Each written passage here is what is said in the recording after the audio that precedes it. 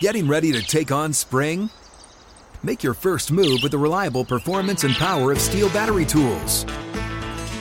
From hedge trimmers and mowers to string trimmers and more, right now you can save $50 on select battery tool sets. Real Steel.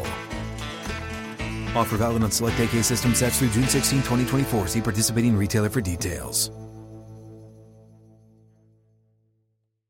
Spectrum One is a big deal. You get Spectrum Internet with the most reliable internet speeds, free advanced Wi-Fi for enhanced security and privacy, and a free Spectrum Mobile Unlimited line with nationwide 5G included, all while saving big. For the big speed, big reliability, and big savings you want, get Spectrum One. Just $49.99 a month for 12 months. Visit spectrum.com/big deal for full details. Offer subject to change. Valid for qualified residential customers only. Service not available in all areas. Restrictions apply. Hey guys, you know what this playground could use? A wine country, huh? A redwood forest would be cool. Ski slopes! Wait! Did we just invent California? Discover why California is the ultimate playground at visitcalifornia.com. My name is Ariel Kestenbaum, and I am the founder of Fair Meals, a 501c3 status nonprofit that focuses on easy, healthy, and affordable meal solutions for families of all walks of life.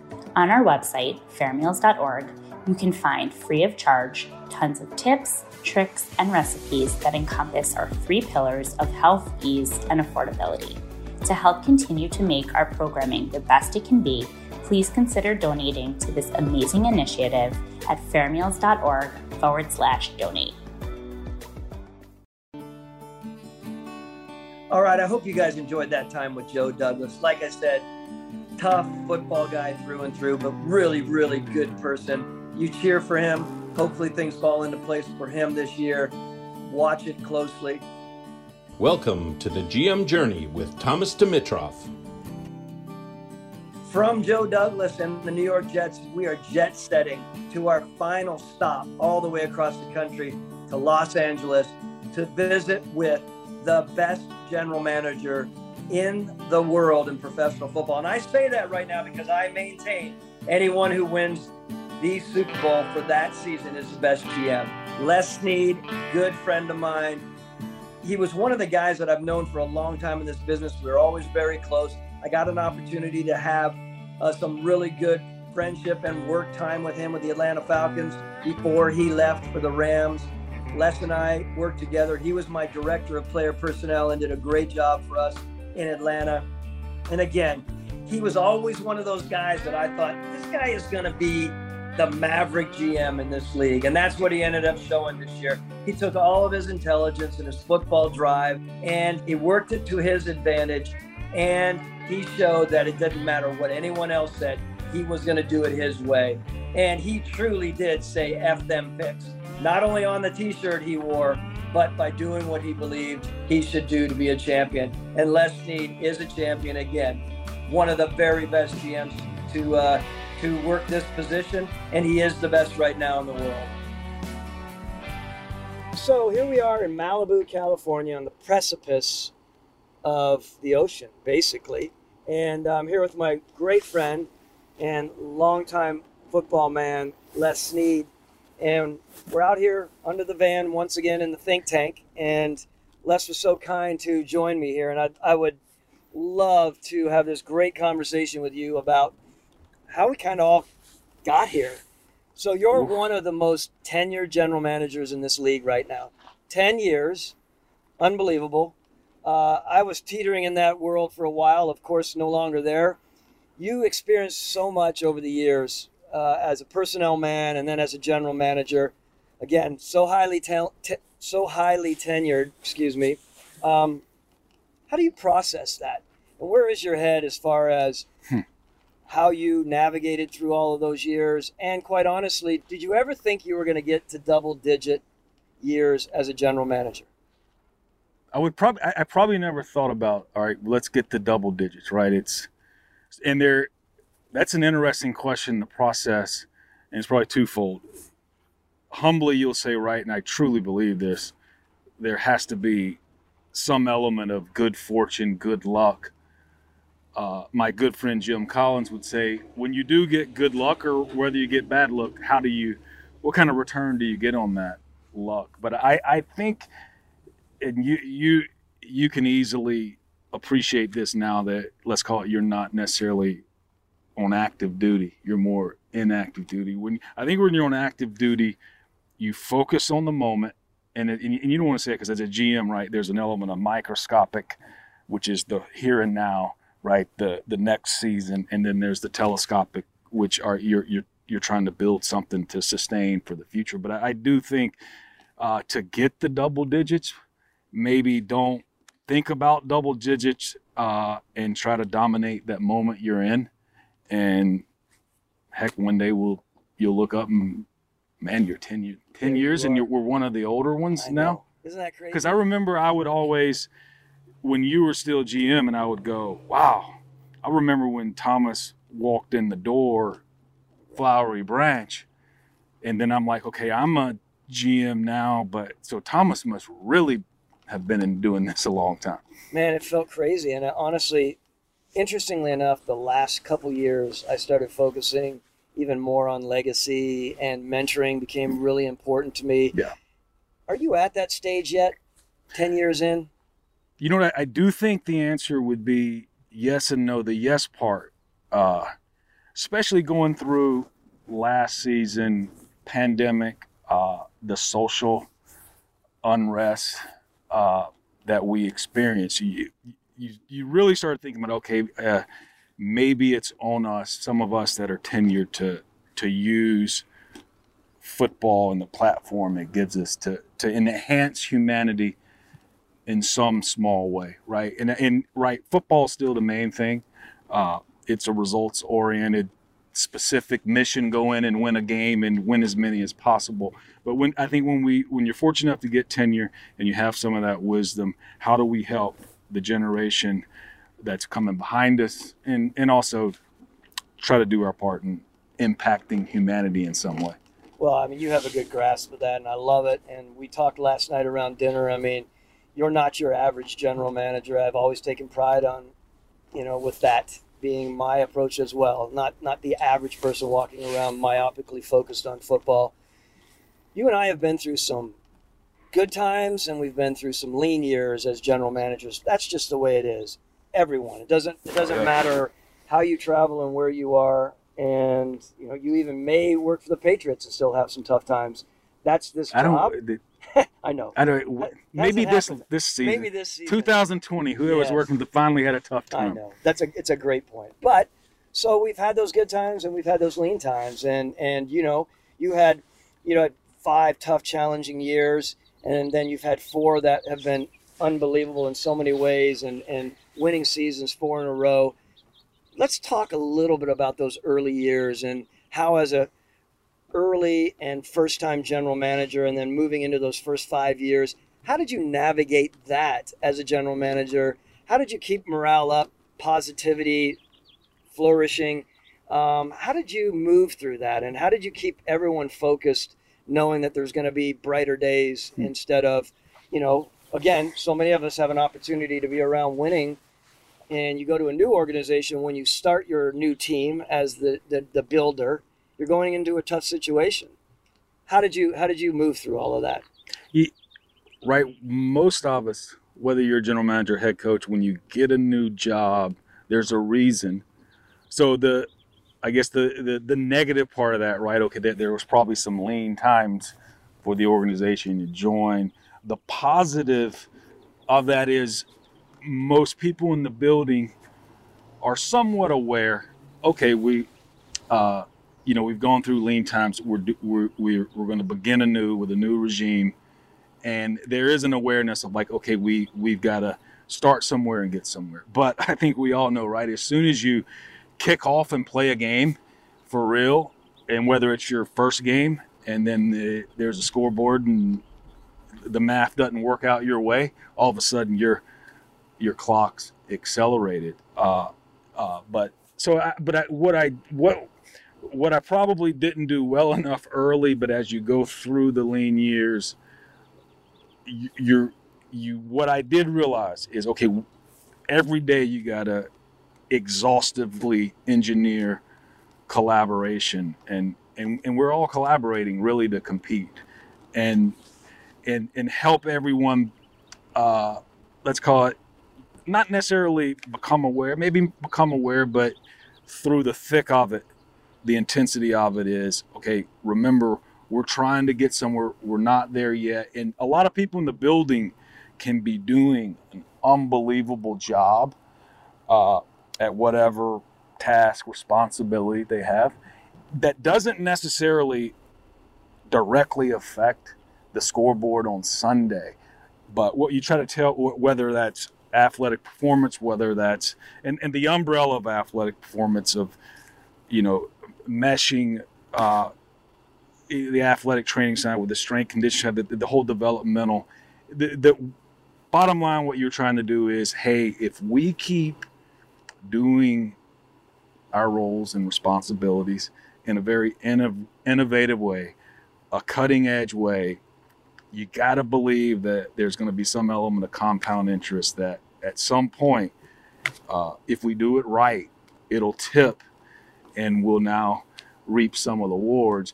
There's uncertainty in that, but you know what? The only thing we can do is focus on that moment, be the best at whatever role responsibility we have, and hopefully all of that adds up, right? Everybody in the organization, there's some formula, there's some calculus equation where all of that adds up, it compounds, and when it does tip, very rewarding, fulfilling. Well, look, let's go back a little bit here, like I normally do with most of the GMs that are on set here. We talk about our history together. Yeah. You and I go way back. Before I get there, however, you were always known for being a really resilient, hardworking, focused guy. Like everything about it, even when we were, good friends in the business, but we wouldn't see each other for months. You were so damn focused that I could never get a hold of you. I remember calling you one time. I was in Portland, Oregon. And I'm like, Les, we have to connect more regularly. It is good for both of our careers. We need to be right about it, not only with us, but you need to continue to reach out to other people. And this is a great league, and you have so many people. I remember having that discussion and how important. I actually remember that.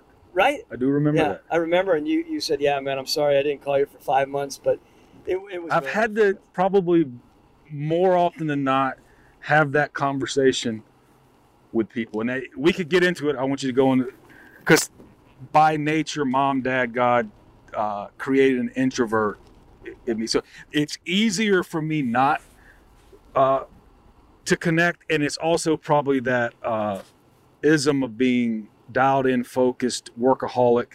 So those two things combined, and you have to say it's probably longer than 5 months, to be honest with you. It might have been longer than 5 months, but the reality is you're the kind of personality that everyone wants to be around, and when they finally get around you after that time off, they're like, man, we need more of this. So this is great that we got a chance to spend great dinner time. Oh, yeah. I was talking last night about how important it is in our lives right now to embrace the relationships we have, and yet we're no longer road grunts anymore or pro scouts. Like we are, as general managers, you are in a situation where you have very little time to manage your world, your wife and your kids, let alone trying to keep your relationships regular.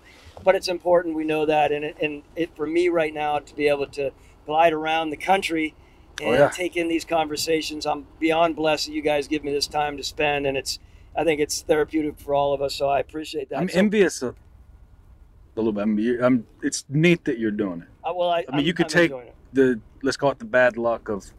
Yeah, that's bad luck of getting fired. Not yet. Yes. Can I say that? We can say that. I got fired.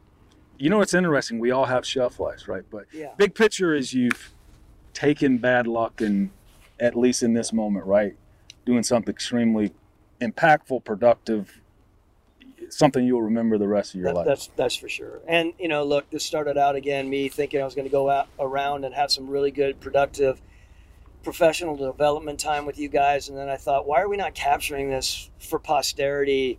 Not to mention, networks, but that's something on the side. I think there's so much to be shared. And quite honestly, I'll be honest with this point. Quarterbacks,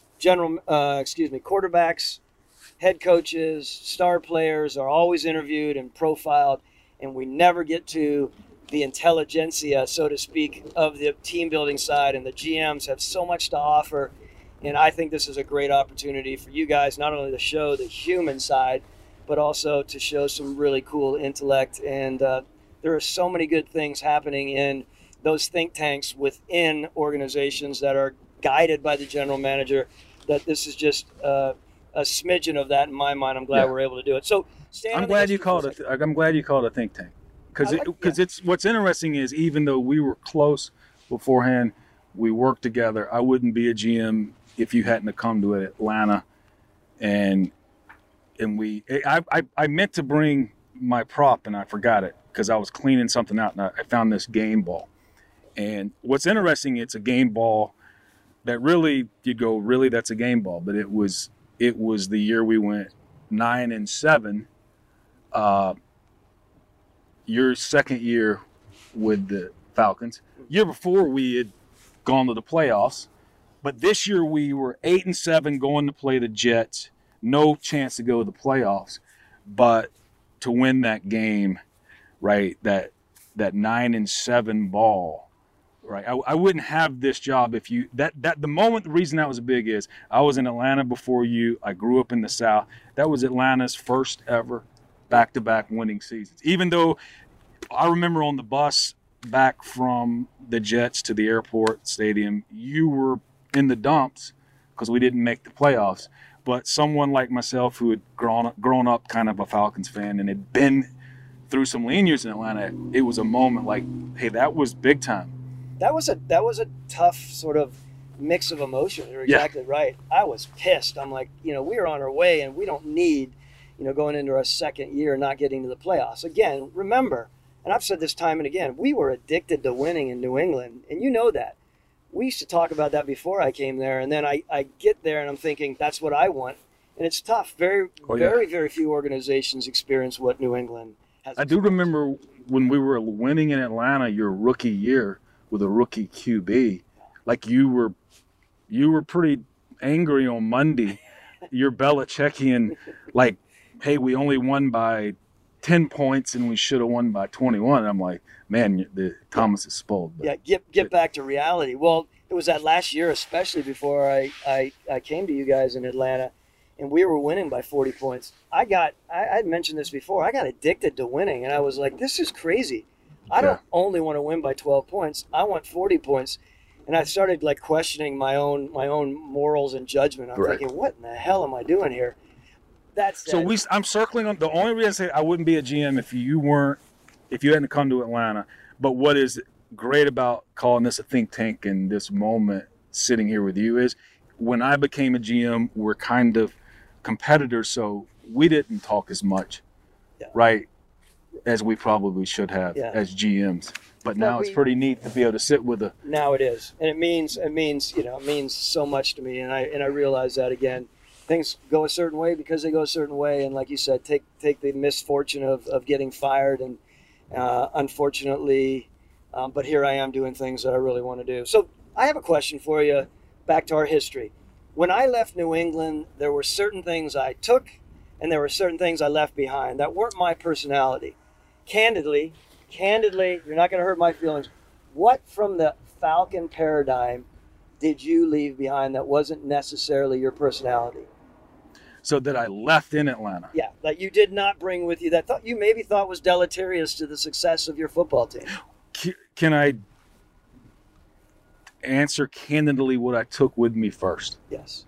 Because I feel like I have to answer that because I wouldn't. No, but this is interesting. This is somewhat Atlanta. This is Thomas. Took number one. I always call it is if I got Thomas Dimitroff in my journal, it'd be nip in the bud, right? And that just to me is you came in with an intention, and when there was a problem, you didn't let it simmer. You tried to solve it immediately. Tried to communicate a bigger picture. Two things probably: courage that you got to have as a general manager, and I'll get to attacking and aggressive of going after. That's more the Julio trade. The courage, though, I do remember when you made the final decision to pick Matt Ryan. And at the end of the day now, there was Glenn Dorsey that people in Atlanta, columnists in Atlanta were writing, this is the next Warren Sapp. And then there's man, who was the running back from Arkansas? They were electric. So there was a lot of, hey, don't pick Matt Ryan type. So, but your courage to go, you know what, this is what we need. This is what Atlanta needs. This will stabilize us coming off the unfortunate situation with Mike Vick. So those things would be the things I took and still live by the day, and wouldn't be sitting in this chair if those things didn't occur. So the thing we did probably initially in the spirit of collaboration with Jeff, and Jeff Fisher was head coach at that time, was he was used to a certain type grading scale. The Rams were used to a certain type grading scale. The grading scale you brought from New England is a very sophisticated one. So early in the down, I said, you know what, it's easier for me to take what everyone else is used to and translate it to what now I'm used to in Atlanta. So simplified the grading scale a little bit in the collaboration, just in an effort to be collaborative, and probably took a little bit away in the nuts and bolts things like, okay, this is a really, really detailed way to write a report. So I probably became a little less strict on the verbiage and allowed the scouts to be more artistic. And, you know, if they didn't, you know, very good didn't match good later, you know, we didn't.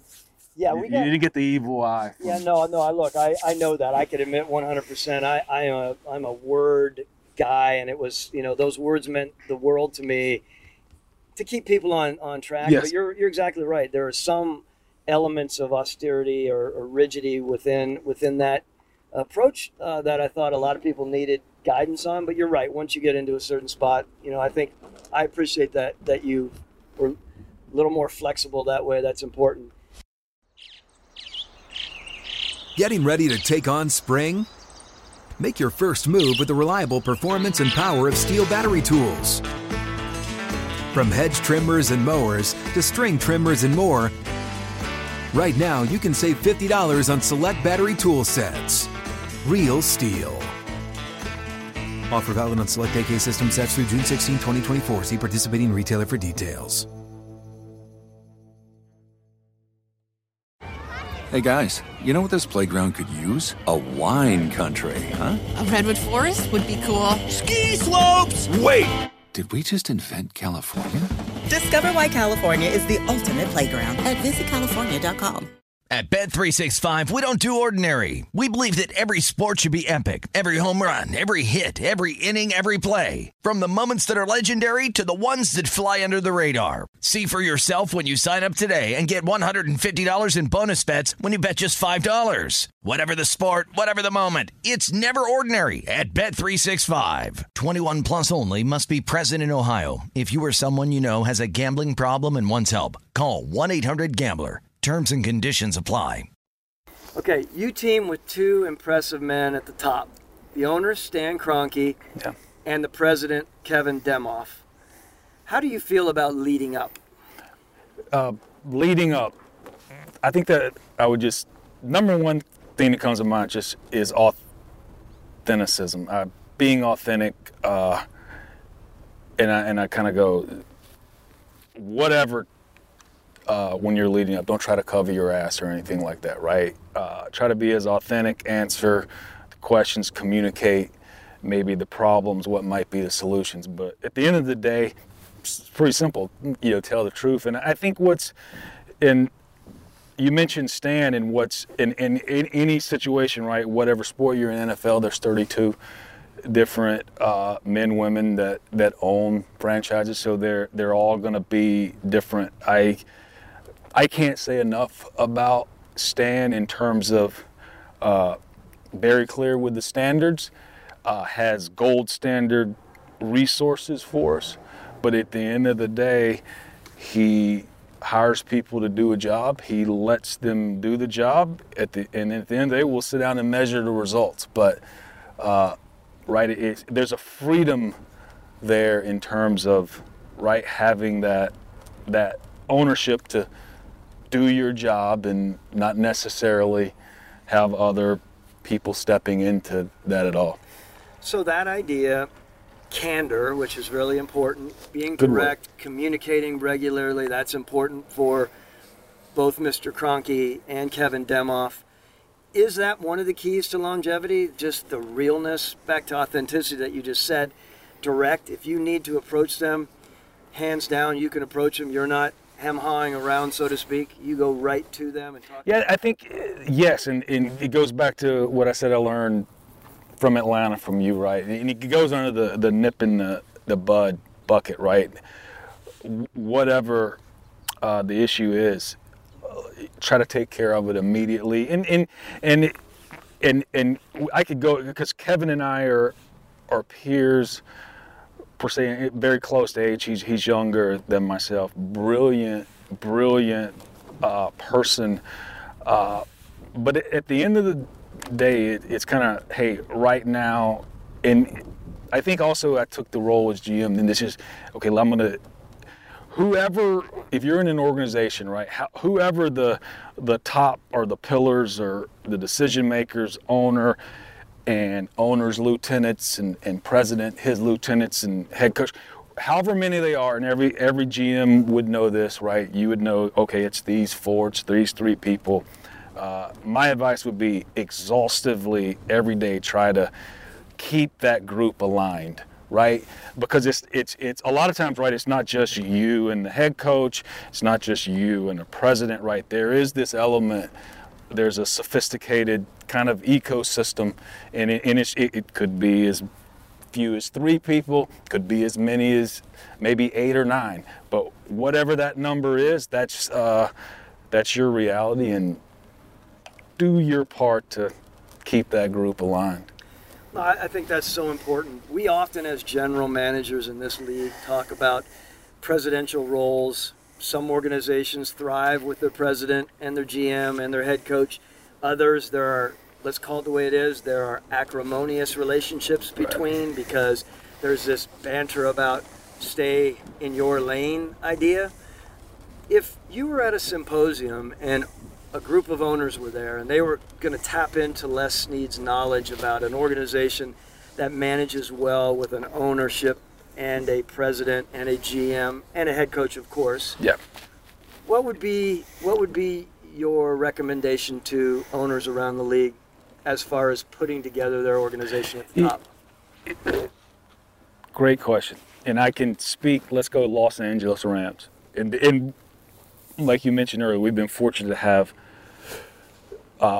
consistent success recently. But so let's start with Kevin, our president, myself, and then Sean, head coach. What's very interesting, I can say about our group, is at the end of the day, all of us as humans are thumbs up, right? You'd want them in your bunker. The neat thing that has occurred authentically is Kevin's the steward of the franchise, and a lot of that has to do with all the things that go on in business. And Kevin really doesn't want to make football decisions. He's there as a great resource, can ask, I call it, somewhat less emotional, in the weeds, unbiased, bigger picture questions that's always helpful. But at the end of the day, right, he doesn't want to, he doesn't show up at CLU every day, right? We have a business office and a football complex right now. Let's go to Sean. Sean's a 10 in terms of tactical. He's a 10 in terms of leadership, but he's a 10 plus in terms of, I call it humility, for someone that's as good as he is. And he got the job at such a young age and was easily willing to admit, I wouldn't have gotten this job if I hadn't have been lucky enough to study under John Gruden and Mike Shanahan and even Kyle Shanahan, and took that with him and would come in the building and go, look, I don't ask me about how we get from point A to point B. I've just been offensive coordinator, so I don't know anything about traveling, you know what I'm saying? So he has this humility to go, hey, y'all go do what you do. And so what's interesting, too, about Sean is he wants to coach, and he really doesn't love scouting. Like, he's one of those when you sit down and watch college players with, he is a couple plays in and he's already into the nuances of, either look at this great, look what they're doing to this safety. They're putting that safety in such a hard spot. I'd hate to be that safety's dad because this is impossible. You know what I mean? He's already in the nuance of the tactical. And so what's interesting in my role in all this, I certainly can't help our business side, right?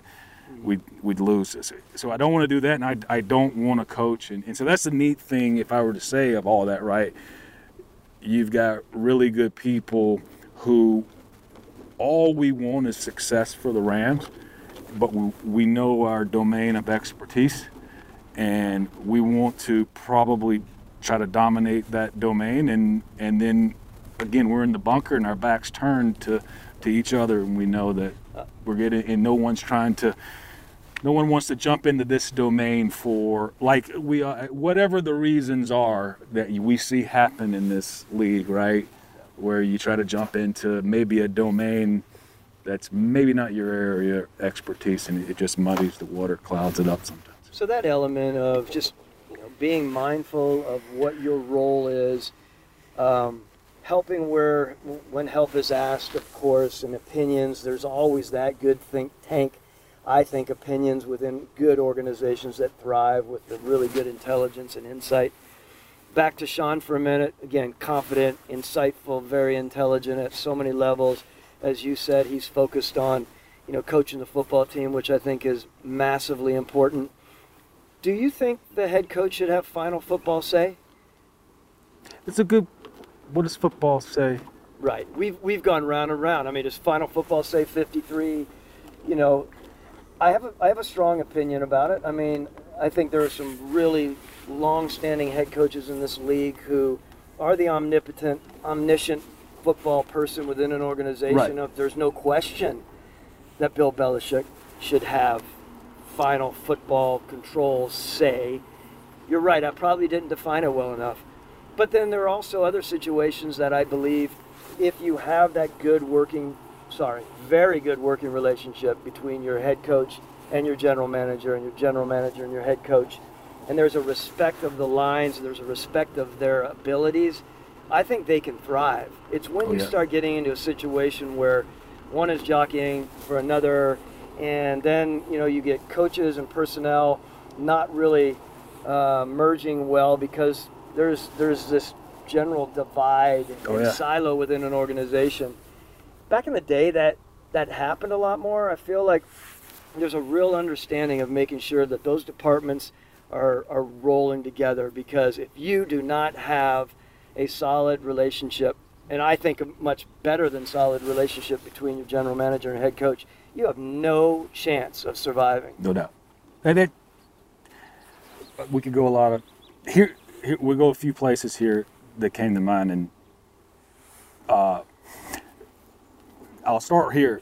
Kevin does such a good job, along with his lieutenant Tony Pastors, of really, we're pretty unique in we're going to take on a lot of this, and then Sean and I can really focus on Rams football. So Sean and I are so blessed, and we talk about it all the time, that we don't have to deal with a lot of stuff that maybe we're not even would be good at dealing with, but maybe in some places, hey, it should be the head coach and GM to deal with that for whatever reason. But they do such a good job. And the interesting thing is Sean and I really, we embrace that because we don't want to deal with that. And we know what's important, right? We know why the Rams have hired us, and we know what they want us to accomplish to help the Rams. So we're allowed to do that.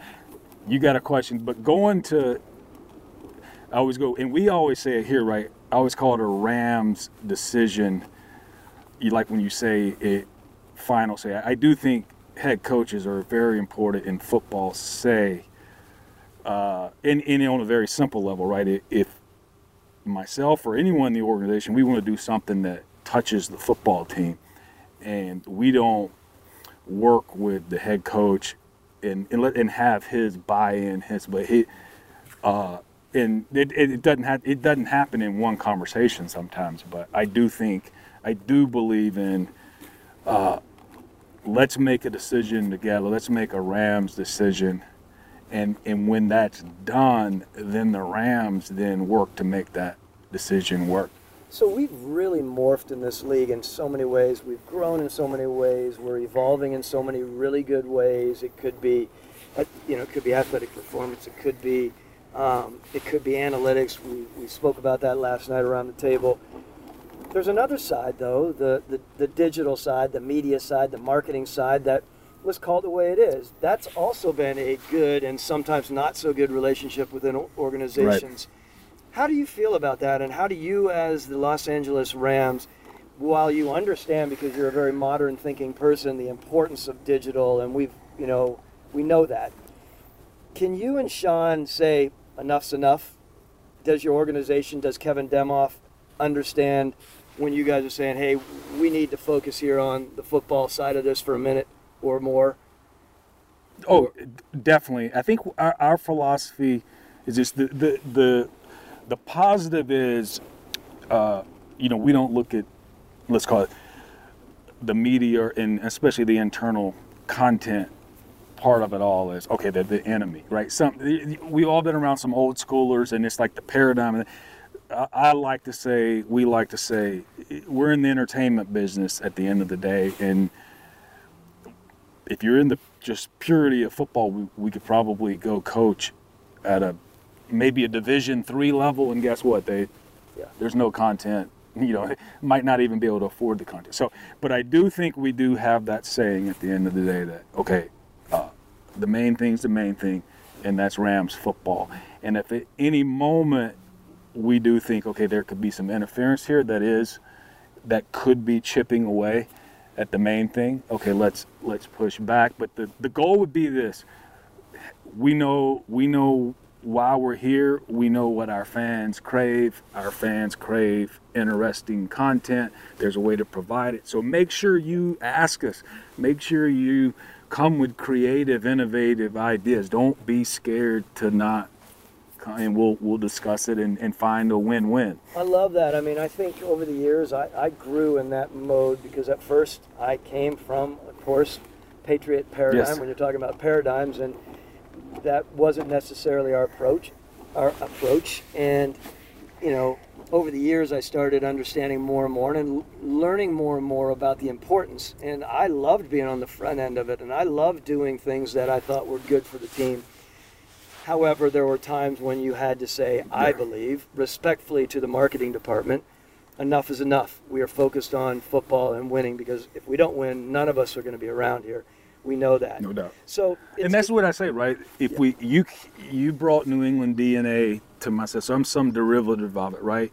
We all know, I could sit here and admit, there's no way, probably, at least myself, knowing whatever blueprint New England has, that we could pull that off, right? They're doing something that's unique and special, but the what we all can learn from it is New England's got a heck of a brand. Why? Because they won a lot of football games consistently and hoisted the trophy. So I guarantee you that's as interesting a content as any fan base would want or crave. No question. Here's another pointed question. Thankfully, GMs in this league are seeing an uptick in their salaries. We have been in a spot for a while that was kind of in a holding point. Respectfully, yes, speaking to ownership, and obviously everyone's making very good money. We understand that, but there was a big uptick this year. It was interesting to see that, and that's good for everyone. It's good for the league, of course, just like the players. And Arthur Blank used to always talk about market value and how important that is, and thankfully to him over the years, he was always very mindful of that with me, which I appreciate. So good uptick, good movement. However, there is still a chasm, and it's a significant chasm between general manager salaries and head coaching salaries. Given today's world with general managers being out front and in the open, not behind the scenes anymore, their not for long elements that they deal with are real, just like head coaches. Do you think that gap is justified in today's NFL? I'll get to the gap in a minute. I do think head coaches definitely in our business earn the salaries they're fortunate to make, and especially when you've proven you can win and you get that second one, because the data says it, right? There's a lot of people hired, and only so many of that class of coaches, right, get to a next contract, because it's hard to win a football game in the NFL. So I think they deserve. I don't necessarily think. I would say, you know what, the gap is not justified, and especially with the model that's we're kind of utilizing today, which I think is a very healthy model, and that model being, hey, we're going to try to maybe hire a head coach and GM, at the same year or pretty close, and align them, and it's on them to win or lose. And we all know what's happened when you lose. So maybe in a previous generation, right, some of the GMs, it was more of a longer tenured, maybe you got a chance to hire two or a second or third head coach. So maybe because of that longer runway security, you could justify, okay, a lower salary because you may get more years and things like. But now we're getting to that model where, GM head coach may get 4 or 5 year deal and maybe 3 years to show enough progress to get to year 4 and 5. So I do think it was awesome to see it this year, especially for some of those GMs coming up, that we are progressing closer to the head coach. I don't know if we'll ever be equal, but I don't want to say they don't deserve what they're getting. No, completely understand the deserving side of that. I just think when you're talking about $4, $5, $7, $10 million difference at times, that's complicated. Yes. Call it the way it is. I mean, people don't like to talk about it, but it's a legit discussion point. Getting ready to take on spring? Make your first move with the reliable performance and power of Steel battery tools. From hedge trimmers and mowers to string trimmers and more, right now you can save $50 on select battery tool sets. Real Steel. Offer valid on select AK system sets through June 16, 2024. See participating retailer for details. Hey guys, you know what this playground could use? A wine country, huh? A redwood forest would be cool. Ski slopes! Wait! Did we just invent California? Discover why California is the ultimate playground at visitcalifornia.com. All right, adaptive change, an open mind, positive evolution within our league, though difficult, is very important in my mind for teams to succeed and thrive. What's your stance, fairly succinctly, on that whole idea? I think my stance, intentional evolution should be a focus of all of us GMs, right? Because and it can get into after action reviews, knowing exactly why we've been doing something. Why are we doing it? And is it efficient enough? Is it actually helping us? Is it actually slowing us? Is it bogging us down? Or are we asking people to execute a role and we're only using it? So if you are going to intentionally investigate that, review it, know the why. Jim Collins, who wrote Good to Great, often talks about Southwest Airlines, and they were one of the more profitable companies over a 30-year stretch. And simply put, they knew exactly why they did things, right? They have only one type of jet. Why?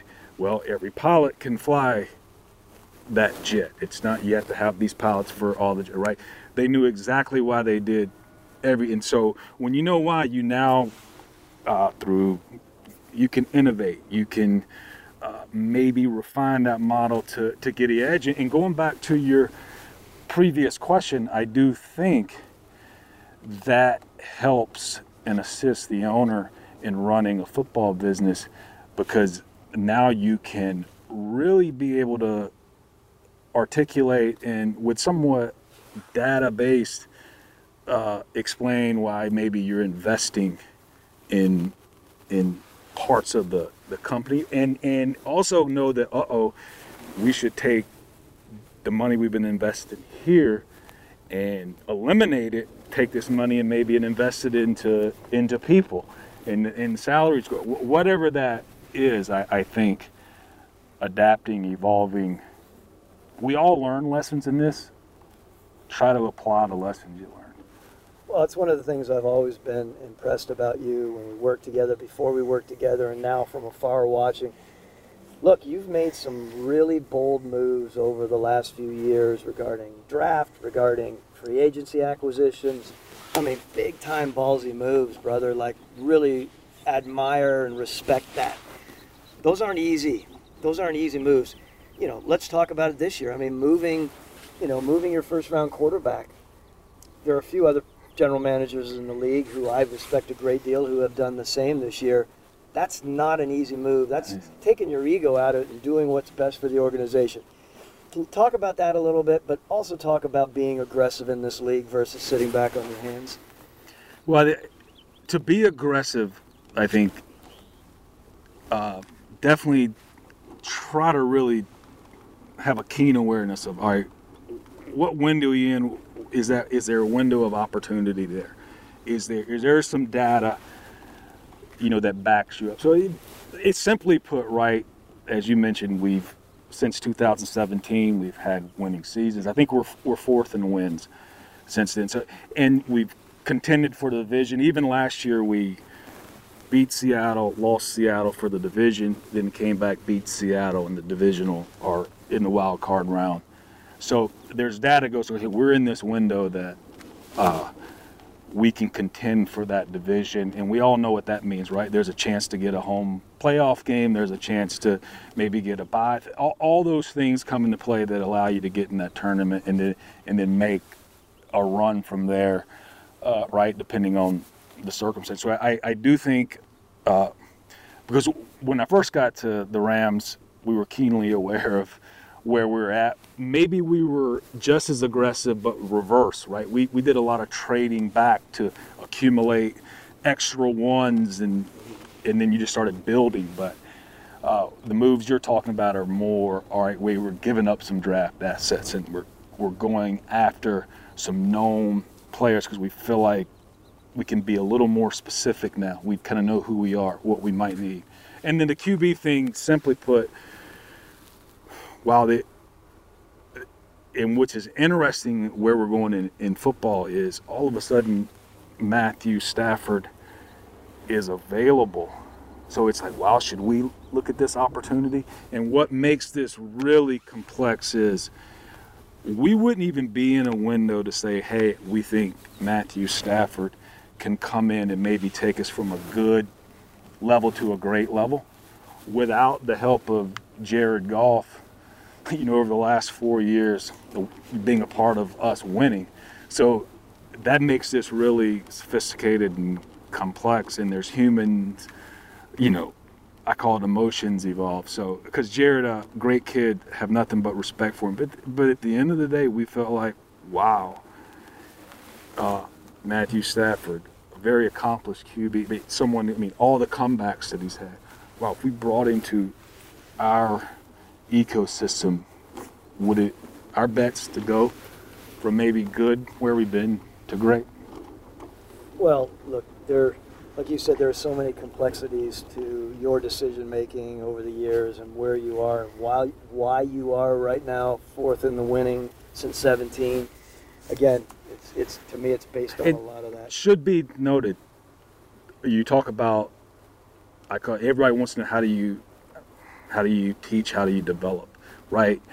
I was a lieutenant of yours, and we never had let's call it a course on being aggressive or attacking, but I recommend this. If you've used the term right middle management, you're a lieutenant for any organization, just be aware, open your eyes, and when you made the move for Julio, and I say you, I know there's a we element involved, but you're the one accountable and responsible and got to live with it. But there was that element, right, that we now take with the Rams is, okay, Thomas knew we have a franchise QB. If we can provide a franchise receiver. You got 2 maybe Hall of Fame players there. I'd vote for Matt in the Hall of Fame. You know, okay, if you provide a Hall of Fame receiver to this franchise QB, wow, that's basically now going to be the Falcons. And right, you played in at least 2 or 3 NFC championships and went to 1 Super Bowl. And I know we all say, well, we didn't win the gold, we got the silver, what have you, but that's hard to do. And that move, though, was a big part of compounding into the future and pulling some of those big wins and moments off. Well, I look at him, by the way, speaking of Julio, and even in 16 getting into the Super Bowl and one of the world's best catches there, driving down. We obviously didn't capitalize on it.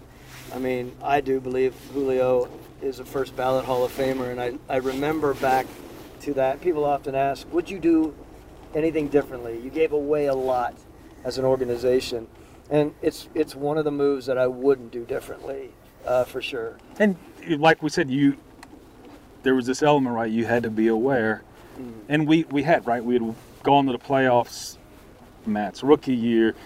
Again, we talked about the 9-7, but monkey off the back, consecutive winning seasons. But there was, okay, hey, maybe we could go do some better things if we make this aggressive move. And guess what? Those probably right all in all walks of life, all businesses, investors would tell you sometimes it costs to go be great. Okay. Speaking of doing things differently or not doing things differently, of course, I just mentioned the Julio situation and not doing something differently. What would you have done differently pre-NFL career? So, growing up through the years, is there anything that you would have done differently that you could share? We cheated a little bit because you mentioned you would do that question, and that's a great question. Because sometimes you go, okay, you're, as you said earlier, 10-year GM, so probably shouldn't do anything different, right? This is kind of a passionate. But at one time I wrote down, you know what, I'd probably studied more in high school and tried to at least been like Ivy League type material and go play football in the Ivy League, because that just seems like such a fun league to play in. So, but that didn't happen. But what I would do that's similar to that is this. Boy, if the young only knew if the old only could. But I'd take majors out of it. I would go sit in those classrooms at wherever I was at. Started at Troy, ended at Auburn.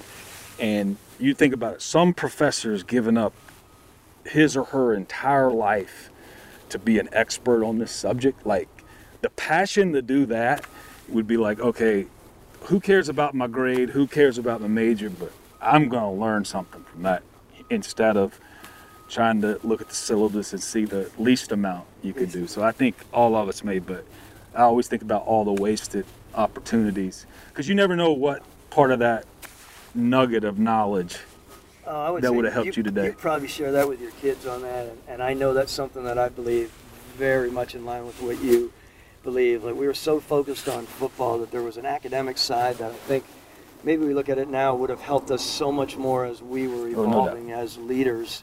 All right, the same question. What would you have done differently? Again, it doesn't have to be long and drawn out. What would you have done differently as a middle management person? So in those department head years, when you were the pro director and you were moving through, is there anything that you would have done differently prior to? Probably 2 things. Number 1 would be, okay, young, don't be a young, inexperienced know-it-all. Now, probably, right, you really don't know anything, but you're a know-it-all. So eliminate that. The interesting thing is some of the people that in our organization or I've been around that you go, wow, I wish I would have been that person. These people were given a role and responsibility, and next thing you know, they redefine that role and responsibility. So the next time, let's call it, they moved up or moved on, when you hired for that role and responsibility, it had now changed for the better. So I wish I would have probably done more of that for you, right, in my role. But So it's really an interesting spot. I mean, I will add this to this conversation. I've always believed every one of us in this league has a pigeonhole. This may be an old statement or an old-fashioned statement, right. But, everyone's pigeonholed. Someone likes to party. Someone may rather be climbing mountains and snowboarding in Boulder, Colorado, and he's not passionate enough about football. Great point. Pigeonhole. But think about how much you had to overcome because I know of that. But right? Go ahead. But so I feel like really there's one pigeonhole that cannot survive, and it's if that pigeonhole, play on words, is full of shit. If your pigeonhole is a BS pigeonhole, you know that. Yeah. If you have a reputation around this league for being a BS person, you have no chance of rising and surviving. If you do, to me it comes to a quick end, and people just move on, or people are always throwing their darts because you can't be full of crap in this league. You make a good point. I think if you're full of crap and it gets you to a certain level, and now you're really accountable and responsible, you're going to fail because by definition you're full of crap. Yes, so, no question about it. And the interesting thing is, man, it's ruthless.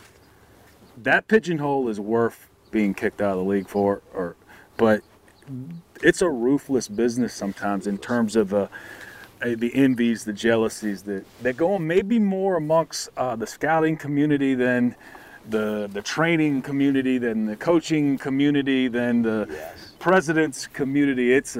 It's ruthless out there.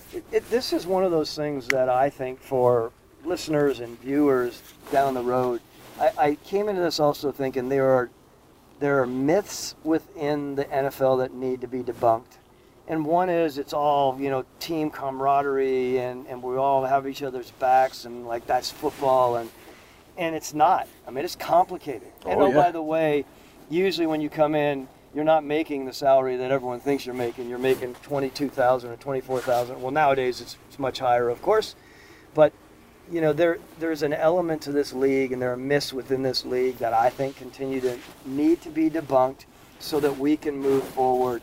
And we hold on to them too often, I think. Yeah. And we think, no, we don't need to be talking about that. But truth and candor is, I think, what can set us free and move us in the right direction at a lot of different levels. We won't, of course, get into it's interesting. That would be one reason I would, if I were ever to give my advice to kids if they wanted to get into it's called the scouting side of football. If I were to tell them not to do it, it would be maybe because of that ruthlessness of the anti-collaboration and teamwork that goes on. Oh, it's a little unnerving, and that idea of not accepting change, and because we've done something this way for so many years, we're going to keep doing it.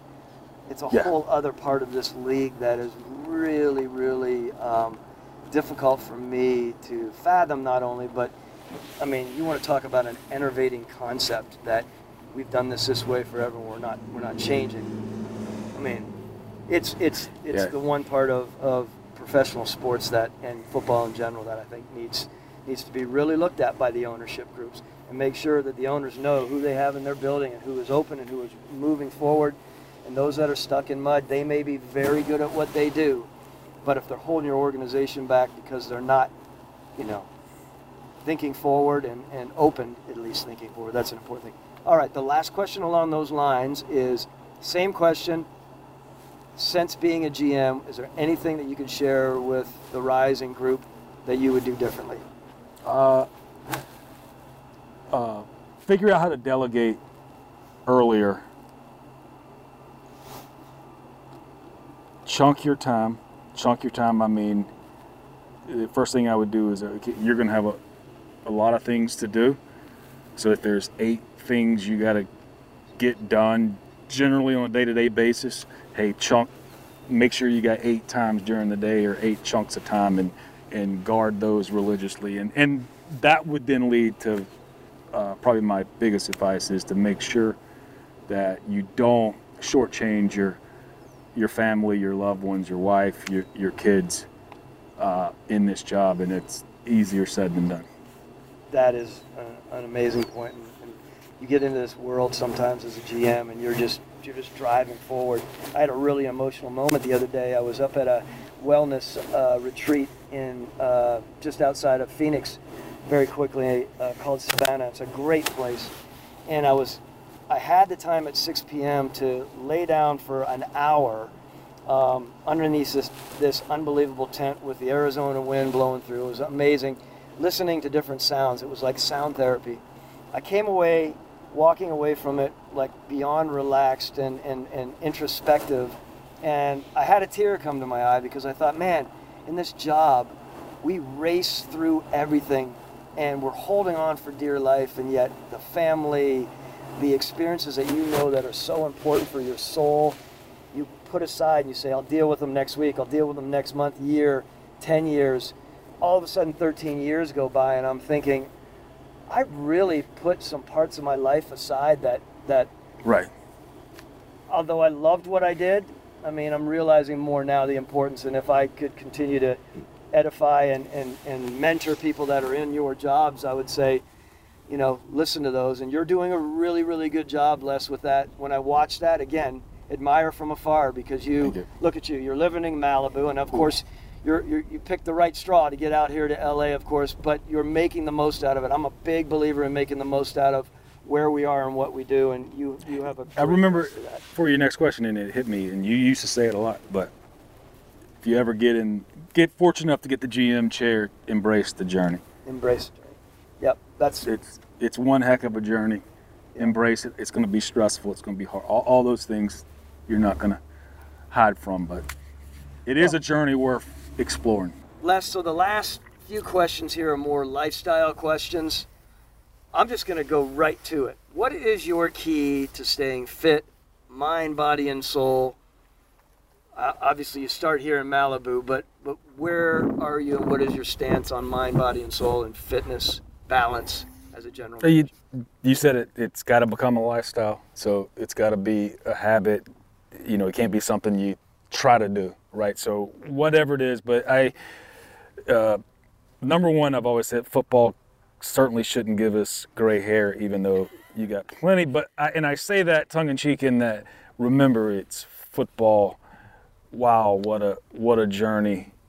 Even though, you know, there's thorns for sure, but it's a very fortunate journey. So number one, embrace that journey. Number two, I give Mike Ryan credit. Mike was once a trainer with the Jacksonville Jaguars. Now he works with NBC Sports, but he was an absolute nutcase triathlon, heck, not participant, but would win those things, right? Ironmans, and finish second in Hawaii, things like that.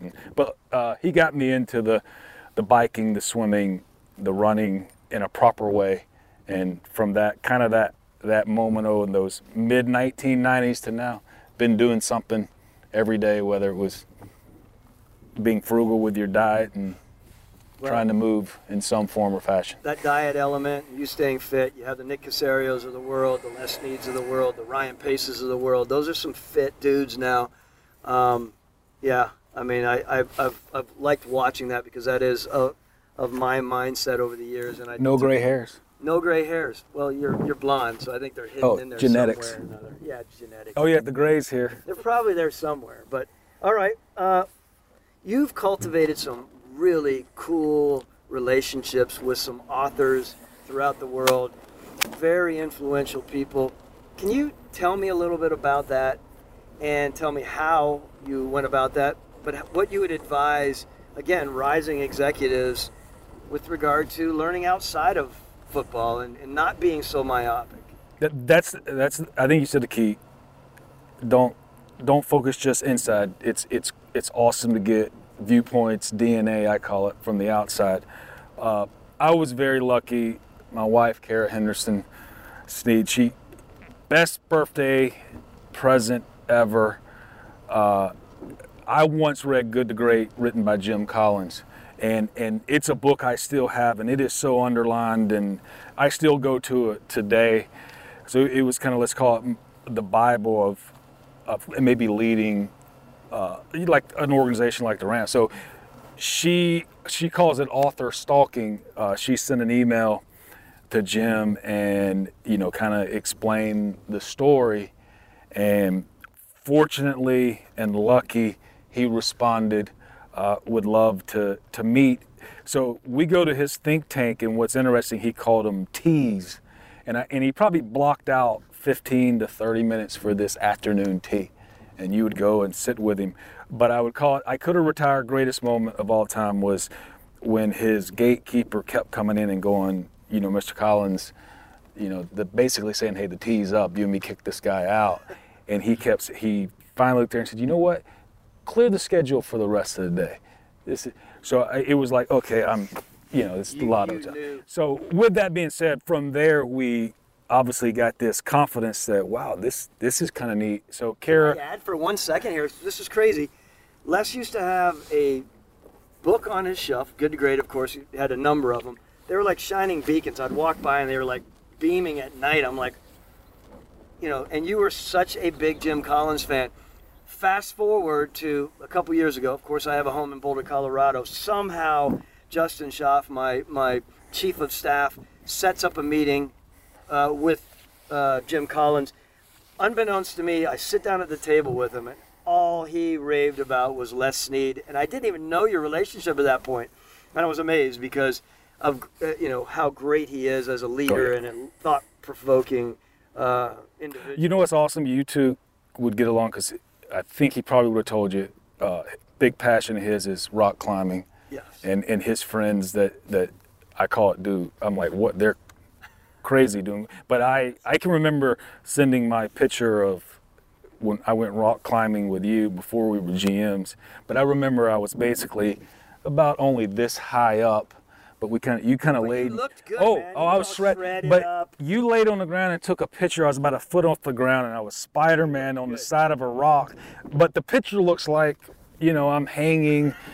What are the guys that do the free? Like I'm way up somewhere, but really I'm only a foot. I think that picture's still hanging on my wall in my house. It's a worthwhile picture for sure. Well, in the end, you again not only Jim Collins, Ryan Holiday, who is killing it right now. I mean, bestsellers coming out of his ears. Right, every time I turn around, he's got Stillness is a Key. He's got Obstacle is a Way. He's got Ego, which is one of your favorites, correct?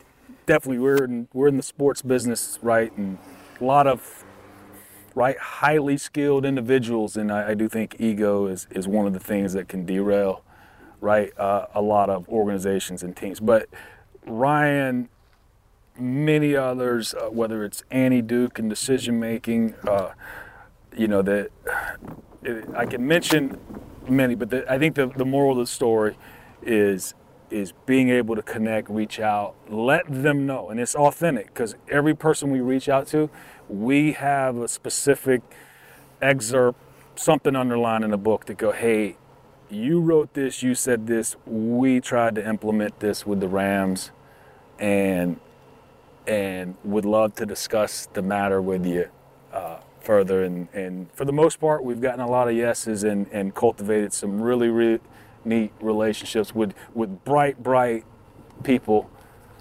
Yeah, well, I would say this too. Any of you general managers that are still general managers, capitalize on being a general manager and not a defunct general manager knocking on a door. Makes it a lot easier to try to request time with someone. I'm being facetious, of course. The reality is embrace the opportunity that you can meet some really good people that are going to unbelievably affect your leadership and your growth. The last thing I would add to this is somewhere along the way, Arthur Blank has always been really good about providing his employees and put hundreds of thousands of dollars over the last 3 years probably into my education and growth as a leader. And it came up in a conversation with Arthur Blank and Steve Cannon, Arthur's CEO of all of his businesses, that very few of us that get these jobs are professionally trained to be leaders. We all had leadership elements to us, no question, as players and this and that. But I would say right now, my biggest piece of advice, respectfully again to owners, is put money into your leadership group, help them grow, and help them grow early. Don't just wait until 7 years when teetering on being, out the door. I would say when they first get in the door, you should start training them to be the best leader they can be, and put some money into it and help them grow because they want it. They're craving it, and I think that's great. Let me go to the last two questions here. Last one, this is a Tim Ferriss lifestyle guru question. In the last 3 to 5 years, what belief, approach, adjustment in your life has changed your world and your life? I sum it up in 3 things: learn, apply, evolve. Lessons are easy to learn. Hardest thing, or maybe what we don't do often, is applying what we learned, and that leads to, probably it's similar to evolution. Evolution takes long, so probably I call it intentional evolution, because what that means to me is whatever it is, it could be one summer where, okay, I'm going to go visit Jim Collins and really revisit Good to Great. Maybe it could be, okay, I need to evolve and build a better relationship with my 16-year-old daughter, and I'm going to focus on that. So it's, we all have a model for life, and if you get that thing really, really defined, then you'll definitely know. There'll be an intuitive call to, okay, there has to be some refinement, and it can be many things. But you know what? Learn something, apply it, and boy, the evolution will make all the difference. Love that thought. This is the finale, the final question. What was the one question that you feared I would ask you today? Wow. You know what's interesting? I don't know if there was one question that I technically feared. And number one would be, like we mentioned earlier, we've got tenure. So hopefully we have some wisdom to provide. So if you asked a very tough question, and you know what, I should be, at this stage, be able to answer it and live with it. It went viral. Heck, it's good for podcasts, right? And there's this element too, I think, is very important, based on our chemistry of working together and knowing each other together. It's a big fire truck, but I sat down and trusted you, so there was no question. I'm sure there was. No, what question did you leave off the notepad that you wanted to ask me? I asked almost every question. I mean, there's not one. I've had a number of GMs who, have sort of joked about it and laughed about something that was probably, butted up against the line to rule violation or something. But no, I think most people, to your point, at least the established GMs, are exactly like you. By this time, we should be able to take on any question, and if there's a question we don't like, we'd be able to navigate it appropriately. Les Snead, fantastic having you on the set today, the think tank, as we call it, because of this bad boy. That is a tank. You did an excellent job sharing with everyone. Thinker, everybody. Tank. Yes. I'm just a guest. Thanks so much. All right, once again, thank you, Les Snead, for your time. I mean, Super Bowl general manager. It's so great to see him succeed. Continue to watch, and I'm really excited to move forward in this journey, but know that our journey with the general managers is coming to an end. We finished with the best, Les Snead, and we're on our way to looking at new adventures. Keep an eye on this podcast, because we will focus on general managers from other teams that we didn't touch on, potentially owners. We are very excited about presenting some of our underrepresented rising stars that we spent time with at each one of these visits. Please check that out. As well, we have some special guests along the way. We love what we're doing here on the GM Journey. I'm really excited about what's in the future for us. Please stay tuned, listen closely, and thank you for being on the journey with us along the way.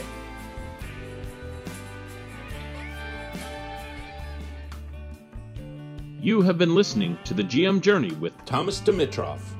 Continue to follow Thomas as he interviews GMs from your favorite NFL teams. The GM Journey has been produced by Alan Kastenbaum, Thomas Dimitrov, and Octagon Entertainment. Don't forget to download and subscribe on Apple Podcasts, Spotify, or wherever you get your podcasts from. The GM Journey is distributed by the 8 Side Network.